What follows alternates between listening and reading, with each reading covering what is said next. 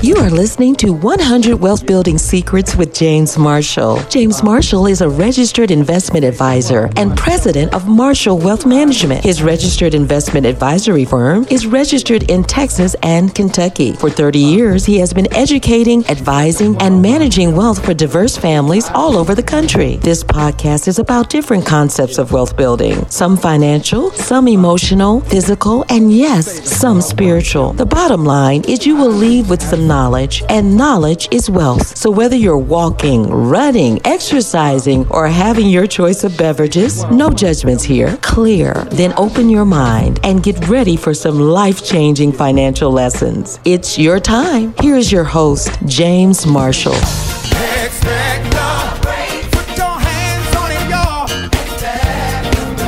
Come on, y'all. Catch and say, expect the rain. Anybody expecting great things? Come on, say expecting. Welcome, Wealth Builders, to podcast number 42. Expect the best results from your wealth building efforts, but plan for the worst Murphy has to offer.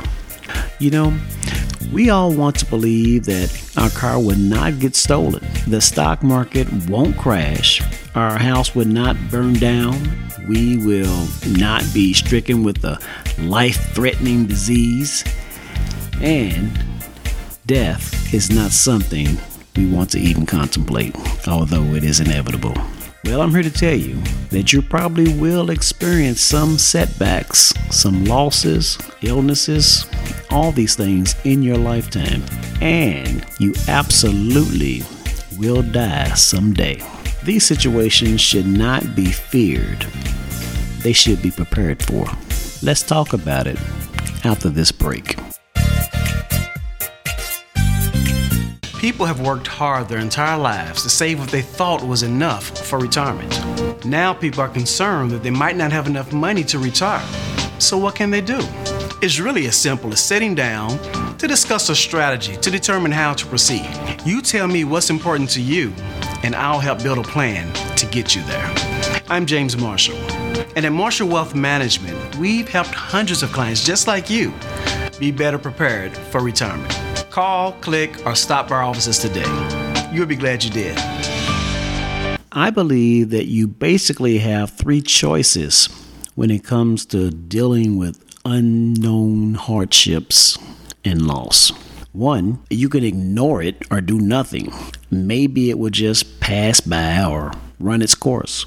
Or maybe someone will come and save you from the situation. Maybe you will win the lottery and then everything will be fine and dandy. Well, last I checked, maybe was not a family wealth building strategy.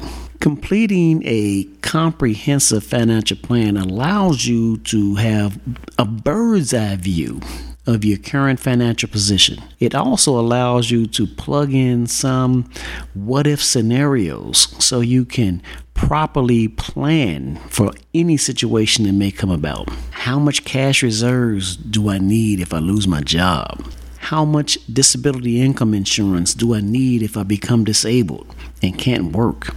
How much property and casualty insurance will be needed to repair or replace my home, car, and other valuables? And of course, how much life insurance is needed to provide my family with stability in the event of my death? Financial planning answers all of these questions and more.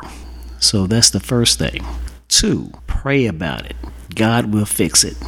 Now, because we all know that God can hit a straight lick out of a crooked stick every time, and I believe this is true, but it is not always God's will to do so. Sometimes the blessing is in the learning. God gives us the good sense to think beyond our current circumstances, and He blesses us with the resources to sustain our lives and to prosper.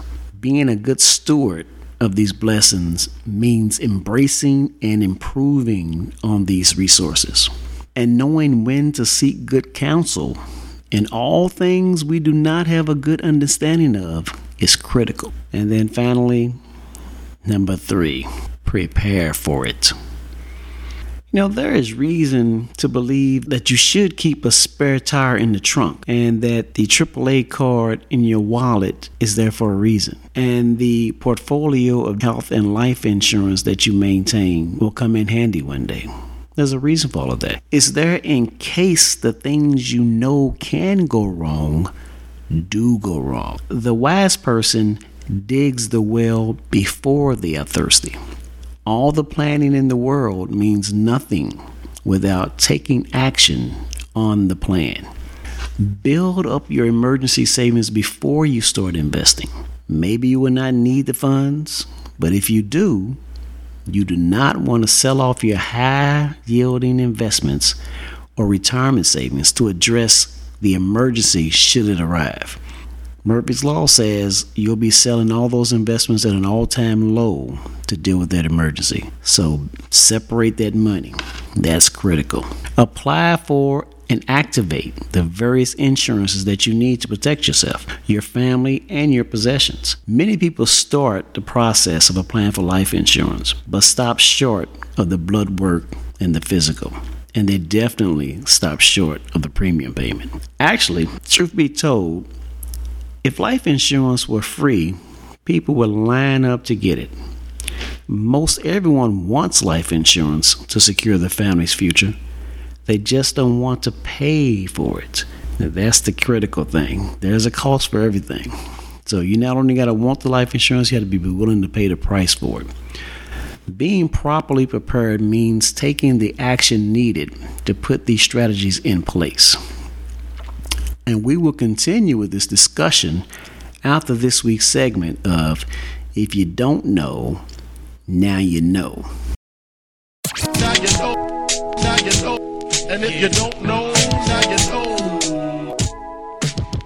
This week's question comes from Richard. Hey, Richard. Hey, James Marshall, how you doing? Everyone's doing well on our end. Hope everybody's doing well on yours. We are all good over here in H-Town, and I'm happy to hear that you guys are well also. Let's get to your question. My question is, what is the advantages and disadvantages of moving money from a 401k into a Roth IRA? Both the 401k and the Roth IRA are tax-qualified retirement plans. The big difference is that the 401k, also known as a defined contribution plan, is funded with pre-tax dollars from your employment income. These are dollars that have not been taxed and will grow tax deferred as long as they are in the plan. When you leave your employer, you have some choices to make.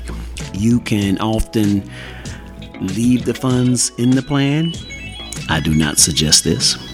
You can have the funds released to you, at which time they will be fully taxed at a minimum of 20%.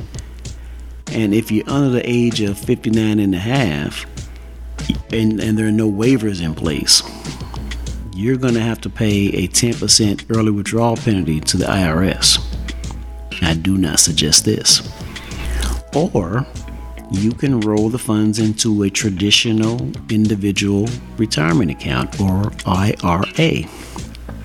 This I do suggest. This rollover will allow the funds to remain untaxed and continue to grow tax deferred. When you pull the funds out later in life, they will be fully taxed based on your current tax bracket at that time. So you're deferring the taxes and allowing the growth of the investment to happen in a compounding way.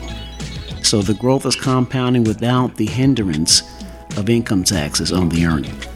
And that brings us to the Roth IRA. The Roth IRA has all the same benefits and restrictions as the 401k and traditional IRA, except for a couple of key points. The money placed in the Roth IRA is taxed on the front end. As a matter of fact, if you decide to roll over your 401k into a Roth IRA instead of a traditional IRA, you will have to pay the taxes on these funds up front. That's the bad news. The good news is that after the funds grow tax deferred and compounds on the earnings on a yearly basis, you will have no tax liabilities when you pull the funds out after age 59 and a half. As long as you keep the money in for 5 years or until 59 and a half, there are no taxes on the proceeds. So it's pay now or pay later. So if you have the financial wherewithal to pay the taxes up front and some time, at least 5 years before you begin withdrawing income off the account, then I believe the Roth IRA is a good course of action. Now, I hope that answer was helpful to you, Richard. Now you know. And if you don't know, now you know. You know, it's hard to know with some degree of certainty when bad stuff is going to happen to you. I believe that the best course of action regarding my earlier discussion is to incorporate number 2 and 3 together at all times. So being as prepared as you can is a prudent move. Transfer as much risk as you can to an organization that specializes in managing risk. And I'm not suggesting that you be insurance poor, but being overly optimistic and thinking that blessings and good luck alone will keep you safe is not the best approach. This is a great place to do our investment showcase. I'm flossing what I learned. I'm trying to share the wealth. My business trying to grow, so I'ma need some help. I'm flossing what I learned. I'm trying to share the wealth. See, in this game it's kinda hard to do it by yourself. Today we want to talk about the Allianz Index Universal Life Insurance Policy, better known as the IUL.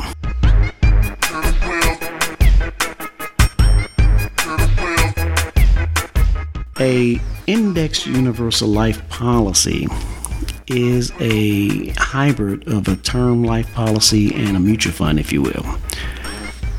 You have money that's going to the cost of the actual life insurance, and you have money that's going into an account that tracks an index, whether that be the S&P 500, the NASDAQ, or some combination. These accounts usually have a maximum return of up to 15%, but no downside risk. So if those indexes that you're tracking underperform or have negative returns, the worst you'll get is a 0% return for that year. And if they do very well, the most you'll get is a 15% return for that year. Those are still pretty good numbers. The money inside the IUL grows tax deferred, just like those IRAs we talked about earlier. Except there are no deductions for the money you put into the IUL because it is not a qualified investment. But the money grows tax deferred inside the IUL, and when you pull them out, if they're pulled out in the right way, they can be pulled out totally tax-free. So an IUL can be used as a pension maximization plan, a way to supplement your retirement income with tax-free income from the IRA. This would not disrupt the death benefit that you're leaving to your family as long as you stay within the limits of what you can pull out of the account. Routinely, if you don't take out more than 90% of the cash value of the IUL, the life insurance will stay intact. And just like any investment, you want to make sure you're tracking it annually to make sure that you're still tracking the correct indexes. You can change them or rebalance them once a year. And in some cases, in particular with the Allianz IUL, you have an opportunity to lock in high yields for 1 or 2 years. These policies also have death benefits. And those death benefits could be whatever amount you need them to be, whether it be $500,000, $1 million, or $2 million. The higher the death benefit, the more the cost of the life insurance. The older you are, the more the cost of the life insurance. The poorer your health is, the more the cost of the life insurance. So there are many factors that might feed into what you would actually pay for the life insurance cost, which will feed into how much money will be left over for you to put into the cash value portion of the IUL policy. That brings me to a very important concept when utilizing IUL policies. You should always overfund an IUL policy. Never just pay the minimum premium to keep the life insurance up. Put in more if you can, because that extra money is going to work for you inside the investment account of the IUL. As long as you don't violate what's called the modified endowment contract guidelines, then when you pull their money out, it will come out tax-free. Remember, annuities are taxed last in, first out, meaning that you're going to be taxed on the interest that you earn. And life insurance is taxed first in, first out, meaning that the IRS is assuming that you're pulling out your money that you put in first, which has already been taxed. Then once that money is gone, you're switching to loans where you're borrowing money against your policy.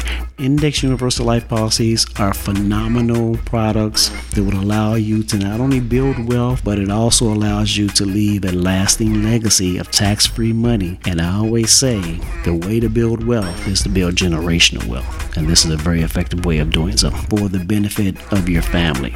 I'm flossing what I learned. I'm trying to share the wealth. My business trying to grow, so I'ma need some help. I'm flossing what I learned. I'm trying to share the wealth. See, in this game, it's kinda hard to do it by yourself. So I hope that I said something that you guys can use today. The key thing is to expect good things, but prepare for the worst. And until next time, keep building wealth. Peace. You have been listening to 100 Wealth Building Secrets with James Marshall. Keep increasing your knowledge by going to marshallyourmoney.com and check out our educational videos, newsletters, and calculators. There you can also sign up for your free copy of his book, 100 Wealth Building Secrets. Like this podcast and follow it on podbean.com. You can also follow us on social media platforms: Facebook, Black Family Wealth, Twitter, James Marshall at Marshall Wealth, Instagram, Marshall Wealth, LinkedIn, James Marshall, and on YouTube, James Marshall Financial Educator. Email your questions or thoughts to James at marshallyourmoney.com. Thank you for listening. And remember, we build wealth one family at a time. I know you can. I teach you how to save. Don't waste your money, but bank your money. Don't spend your ends. I teach you how to save. Your bank account will be spilling out with them dividends. I teach you how to save. Rule number one: if it ain't making money, it ain't making sense.